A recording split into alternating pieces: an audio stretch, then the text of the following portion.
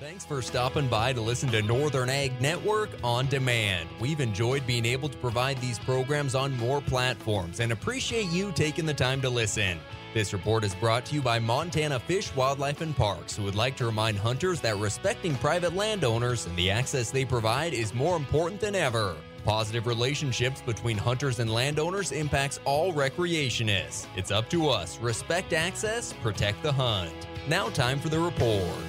Good morning, everyone. Andy Schwab here from the Northern Ag Network with today's Morning Market Report. With many folks getting into the thick of calving season, animal nutrition companies are focused on helping those producers have the best calf crop as possible. Brian Fieser, animal beef nutritionist for ADM, told me they're doing so with a product that helps with scours, which also carries a unique binding agent. What it does is it selectively targets what we call fimbriated bacteria, and that's a fancy word for bacteria that have hair on them. And so think about how Velcro works, like a pair of Velcro shoes or a Velcro brace or something, that when that Peaky Monday yeast comes into contact with an E. coli or any other bacteria that has that right kind of hair, it just acts like Velcro and sticks together and basically inactivates that bacteria. And like I said, one of the major bacteria that cause scours is E. coli, and one of the bacteria that it binds to is E. coli. He added the administering process can be really easy through that mineral and can be done through many feed sources with an optimal time to deliver that product about 30 days before calving. Now, also along the lines of animal nutrition, UNL Extension beef educator Aaron Labori says producers should know their cows' limits when it comes to feeding corn. Her press release on the Angus Beef Bulletin says the lack of forage due to drought and current hay prices, producers are considering alternative feed options for those feeding cows this winter, and they should consider keeping the protein around. Additionally, she said there must be some forage included in that grain-based diets to promote rumen function and prevent digestive upset. Also, one last story on the cattle front before we head to break. Some analysts are saying the beef cow herd rebuilding is not going to be witnessed until 2026 now. John Navalka, Sterling Marketing President, says in an AgWeb article, even if the rains come and ranchers can begin to restock, those indications that many who liquidated their herds over the past years have no intention of getting back into the business, adding that those that plan to restock are likely to take a cautionary approach to herd rebuilding. Let's take a break and see what the other ag news is right after this. Battling Pythium in your pulse crops? Fight back with Viantis, a powerful fungicide seed treatment with a new mode of action to provide protection from Pythium. Its potent active ingredient delivers strong stands, better root health, and increased yield potential. Talk to your Syngenta retailer about how Viantis can help you make your yield potential and quality goals with stands that deliver. Always read and follow label instructions. Over the past 30 years, Montana has consistently ranked in the nation's top 5 states for suicides. This is not a statistic to be proud of.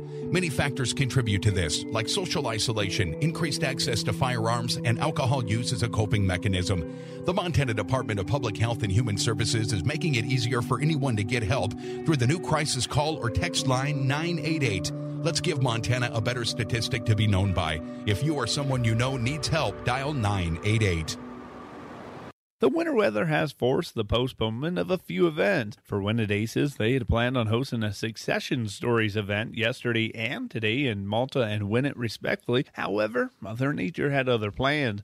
The group said they're coming up with a new date to hear from the succession stories of the Lee family in Judith Gap, the Hammond family from Malta, and the Mannix family from Helmville. They added they'll be in touch with those who had already RSVP'd. Also looking at this week's events calendar, the USDA is going to be holding their annual USDA Ag Outlook Forum on February 23rd and 24th. That event is going to be packed with sessions covering major issues in the ag economy, capped by the USDA's official economic prognostications early Friday morning. That's also going to be the same day that the USDA will release the USDA's latest cattle on feed report, and that market will certainly be watching closely this week for continued signs of tight supplies. Well, prior to the MSU Bobcats completing the sweep of the UM Grizz on the hardwood list last weekend, several athletes and a former MSU rodeo coach were inducted into the Bobcat Athletics Hall of Fame. On Friday evening, legendary rodeo coach John Larick had his name etched into history books after he led the Bobcats to 5 national championships during his 18 seasons at Montana State University. Dozens of students and supporters were there in Strand Union to see the ceremony. Well, let's take a break and shift gears into the ag markets right after this. Hello, this is Bill Coffey, CEO of Stockman Bank. We are a Montana-born company, family-owned, and uniquely focused on meeting the financial needs of all Montanans. As we celebrate our 70th anniversary, we remain independent and committed to traditional Western values with the power of local management and decision-making and homegrown community service. Stop by any of our locations across Montana and discover the Stockman difference. Stockman Bank, Montana's brand of banking, member FDIC.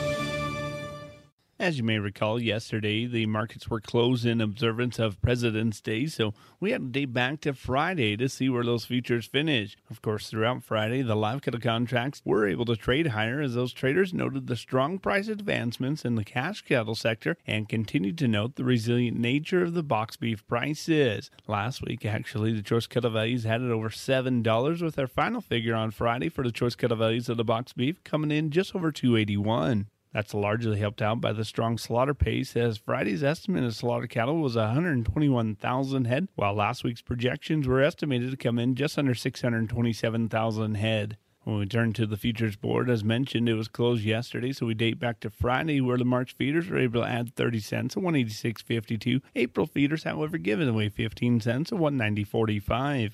That's a pretty similar situation to what we saw in the week-over-week comparison, as the March feeders were up 13 cents in that 7-day window, while the April feeders down 22 cents after the corn markets pretty well slid sideways as well. The good news, though, last week was the cash cattle markets coming in $1 to $2 stronger, both on the hoof and on the rail. For those live deals, they came in 159 to 162. Dress cattle also up 1 to 2 at 254 to 256. Turn our attention to the local auctions in Osage on Friday, having a decent test of bred cows and heifers through the ring. Those 4 to 5 year old mamas coming in $2,000 to $22.75 a head, while bred heifers were able to top the market at $21.50.